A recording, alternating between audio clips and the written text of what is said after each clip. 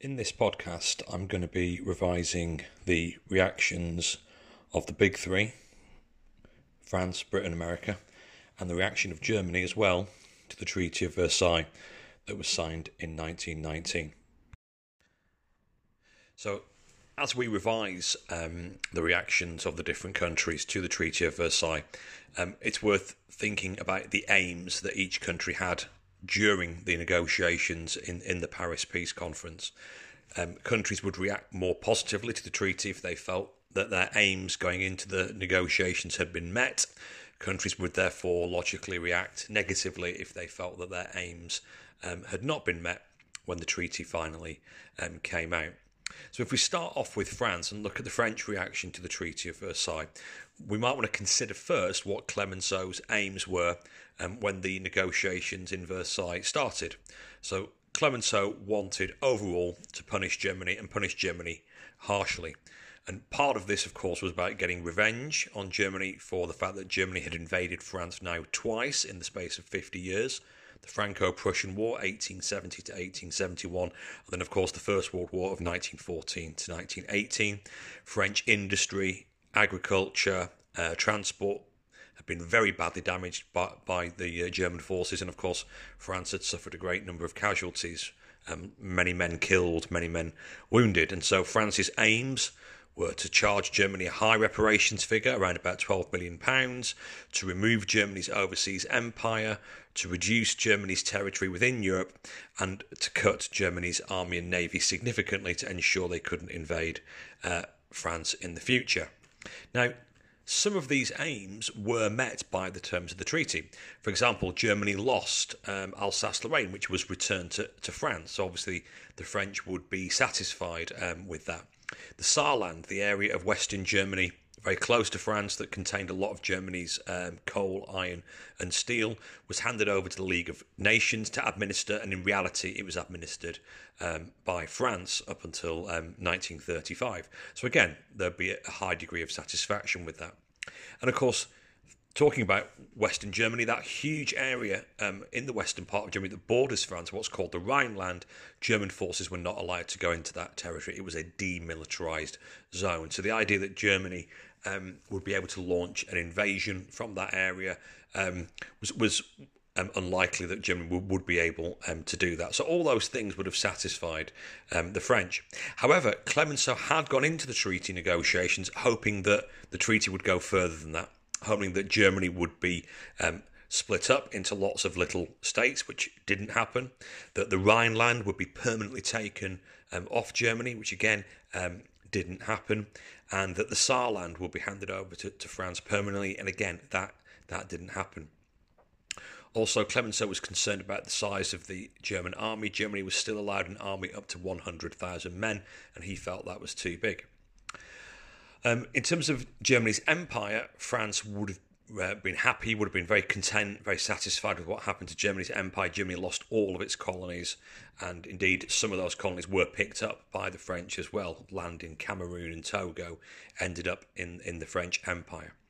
The reparations settlement, of course, didn't actually happen until 1921, and it came in at £6 billion, much lower than what the French had wanted. So there was a high degree of satisfaction. Overall, the French demand for revenge, the feeling in France is that desire had not really been met by the treaty, that the general view in France was that the treaty was too soft on Germany. How do we know that? Well, in the next election after the Treaty of Versailles was signed, Clemenceau's party actually lost the French elections, and Clemenceau was out of power. And part of the reason for that was because it was seen, considered by the French people, that the Treaty of Versailles had been too soft on Germany, had not been harsh enough. So I think overall, France's reaction to the treaty was that, yes, there were areas of satisfaction, but overall there was a sense that the treaty hadn't gone far enough. It's worth now considering America's reaction to the publication of the Treaty of Versailles, because Woodrow Wilson, the American president's aims going into the treaty were very, very different to the aims of George Clemenceau. Wilson's aims were much more idealistic. He wanted to create a League of Nations that would act as an international body to try and prevent war in the future. He wanted countries to disarm. He wanted the breakup of empires under the banner of the principle of national self-determination.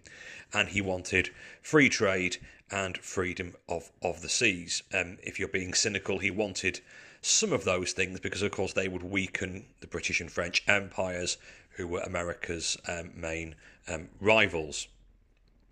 So let's have a think about how the treaty then stands up to what Wilson wanted during the negotiations. So one of the key elements of the Treaty of Versailles was it did indeed set up a League of Nations. So Wilson would have been extremely happy with that. But remember, we're not just looking at the reaction of the three politicians, Clemenceau, Wilson and Lloyd George. We're looking at the reaction of the countries themselves and not just the person. A lot of Americans actually were not particularly in favour of the idea of a League of Nations. Going into the 1920s, there was a strong mood amongst Americans to stay aside from events in Europe and keep apart from events in Europe. This is the famous foreign policy that is called isolationism, the idea that America would isolate itself off from European affairs. And therefore, many Americans, in that spirit of isolationism, didn't want America to get involved in the League of Nations. And this partly explains why Wilson's opposition party, the Republican Party — Wilson was a Democrat, his opponents were the Republicans — they campaigned heavily against the League of Nations. And indeed, they campaigned against the signing of the Treaty of Versailles. So when the treaty went to the American Senate, which is part of America's Congress, a bit like our Parliament, the American Senate refused to ratify, refused to approve the Treaty of Versailles, and therefore America did not approve of that treaty that Wilson had helped to negotiate. As a result of that, America never joined the League of Nations, which is highly ironic, bearing in mind that it was Woodrow Wilson's idea. So disarmament then. Well, some countries did disarm. The Treaty of Versailles did force Germany and Germany's allies to disarm. So on one level, that may well have pleased Wilson in the sense that his aims were met. However, it is worth noting that apart from Germany's allies, no other countries did have to disarm. So I think the reaction from Wilson there would have been rather mixed. Similarly with national self-determination. Though some empires were broken up as a result of the Treaty of Versailles. The three obvious examples are Germany, the Austro-Hungarian Empire and the Turkish Empire. And indeed, it is true that people living within those empires did get national self-determination. A good example of that would be Poland, for example. Poles who had once lived in the German, Austrian and Russian empires now got their own country, Poland. Arabs living in the Ottoman Empire now got their own independent states, and there was a similar process in the Austro-Hungarian Empire as well, with countries like Czechoslovakia and Poland, and Yugoslavia as well. However, the winning countries in the First World War, their empires remained. So the British Empire, the French Empire, the Belgian Empire, the Japanese Empire, the Italian Empire, all these empires remained. In fact, because of the dividing up of Germany's colonies, and the Ottoman Empire as well, these empires actually got bigger as a result of the Treaty of Versailles. So within the British Empire, for example, there was no national self-determination for people living in the British Empire, and the same was true in the French, Belgian, Italian and Japanese empires. So national self-determination for people living in the losing empires, but not for people living in the winning empires. So again, I think a mixed reaction from the point of view of Wilson there. Wilson's final aim, free trade and freedom of the seas, well, the treaty did not establish an international system of free trade or freedom of the seas, largely because Britain would never have agreed to that, because Britain's empire was strong, partly because of the fact it was a network of trade backed up by the power of the British Navy, the Royal Navy. So overall, many people in America would have been unhappy with the treaty. Wilson probably thought the treaty was too harsh on Germany, and as I said before, the American people themselves didn't really want to get overly involved in the League of Nations. Wilson's other concern with the treaty was that by by it being so harsh, it would eventually lead to resentment amongst the Germans, and this might lead to Germany starting a war in the future. So overall, Wilson's reaction was probably more dissatisfied than satisfied. So what I want to do now is look at Britain's reaction to the treaty, and again I want to stress the importance of looking at both Lloyd George's reaction but also the reaction of Britain more generally, because of course Lloyd George's aims were slightly different to what perhaps the British people might have wanted from the treaty. Lloyd George was probably nearer to Wilson in terms of his thinking about not punishing Germany too harshly, because this would lead to war in the future. Lloyd George was also concerned about crippling Germany's economy to the point where Germany wouldn't be able to buy British goods, and therefore that would have a knock-on effect on the British economy. Lloyd George also saw some benefits in having a strong-ish Germany to act as a barrier to communism spreading from east to west out of Russia. On the other hand, the British people, if you go off certain bits of evidence, for example, some of the speeches that were made during the general election campaign at the end of 1918 in Britain, some British people clearly wanted to punish Germany for what had happened during the war and for the large numbers of British men who were killed or injured during the war. So we have to proceed here with a little bit of care. When the treaty was signed, the general feeling in Britain was overall it was a relatively fair treaty and perhaps could have been a little bit harsher. And for those people who thought the treaty should have been used as a chance to punish Germany, there was obviously a little bit of dissatisfaction there that the treaty was not more harsh. Having said that, when Lloyd George returned to London from Paris after the treaty was agreed, he was actually received back in Britain with kind of like hero status. So it's also probably true that many people thought that Lloyd George had done a good job. It's also worth noting in the context of what you revised later about the 1930s and appeasement, that by the time you get to the end of the 1920s and into the early 1930s, there is a general view amongst the British people, or at least some British people, that the treaty is actually too harsh. And therefore, when Hitler gets into power and starts demanding land, the Germans are not being unreasonable. This is an entirely reasonable response to the fact the treaty was too harsh. So reactions and feelings and attitudes towards the treaty in Britain certainly changed between 1919 and, say, the mid-1930s.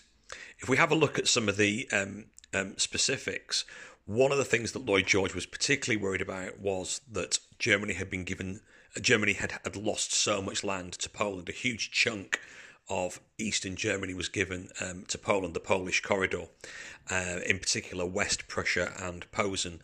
And Lloyd George felt that this weakened Germany too much and would eventually lead to Germans feeling resentful and bitter about the treaty, and this would create nationalist sentiment or feeling in Germany that might lead to a desire for revenge, which in turn would lead to a Second World War.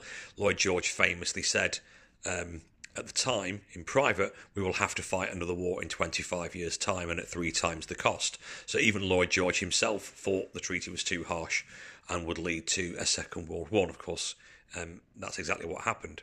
Although it wasn't 25 years' time, it was 20 years' time. In terms of the reparations settlement, Lloyd George felt the reparations were too harsh. He was particularly concerned about the fact that Germany was a key market for purchasing British exports, British goods that were sold abroad. Germany was a big market for British goods.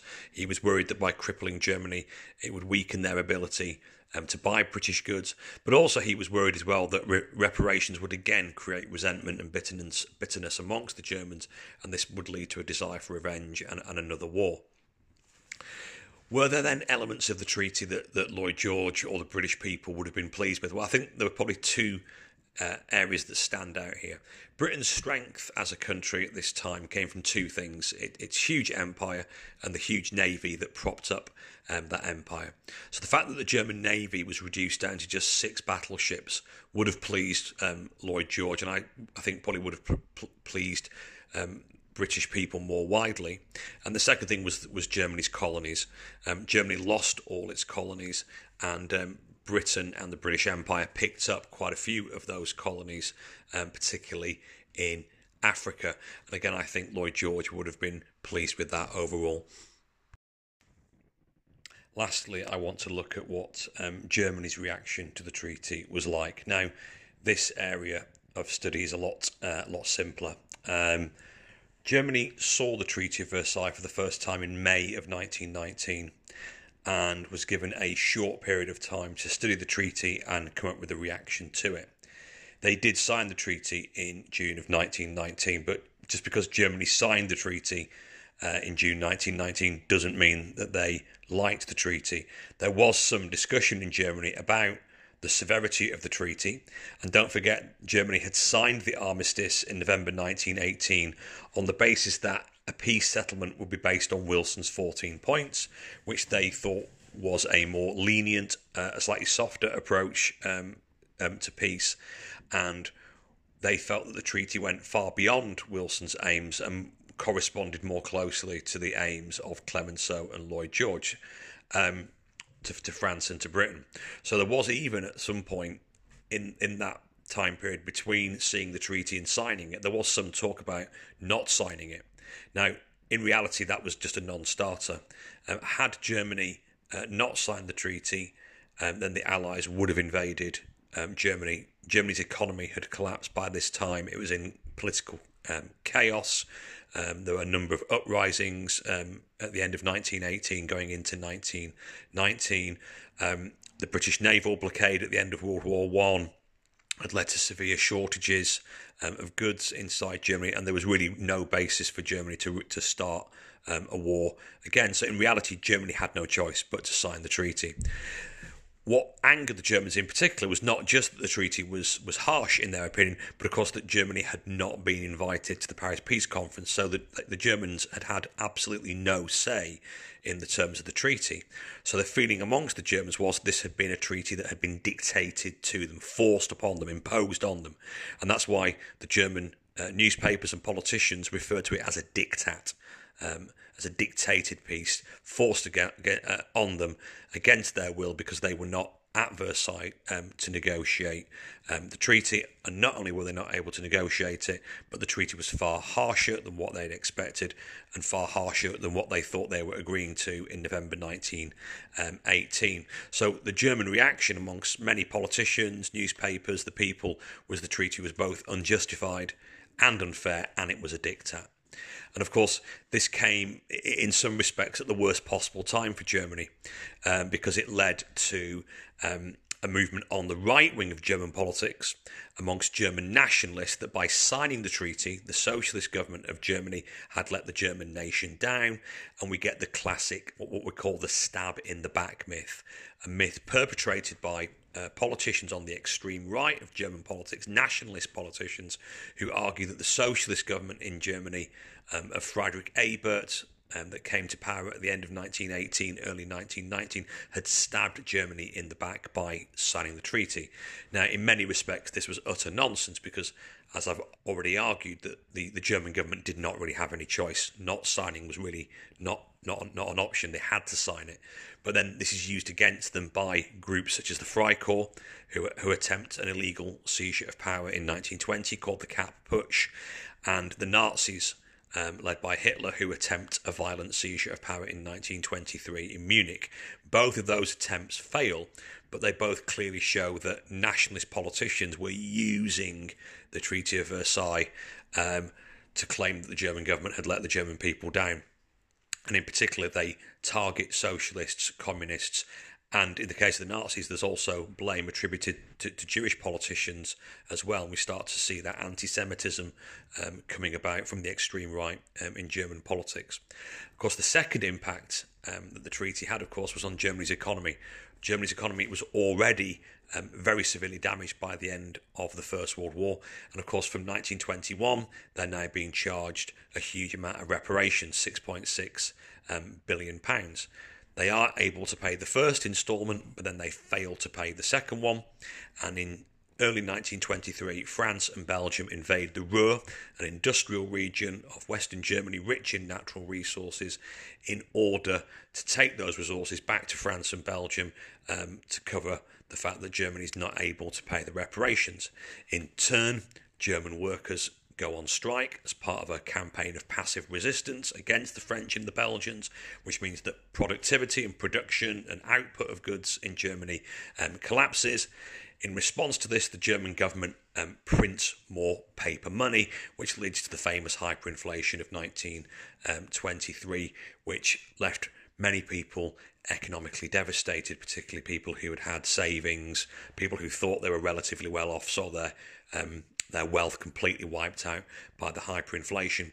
So the impact of the treaty on Germany itself was very, very harsh. So I think we can probably understand why many Germans felt extremely dissatisfied with the contents of the treaty.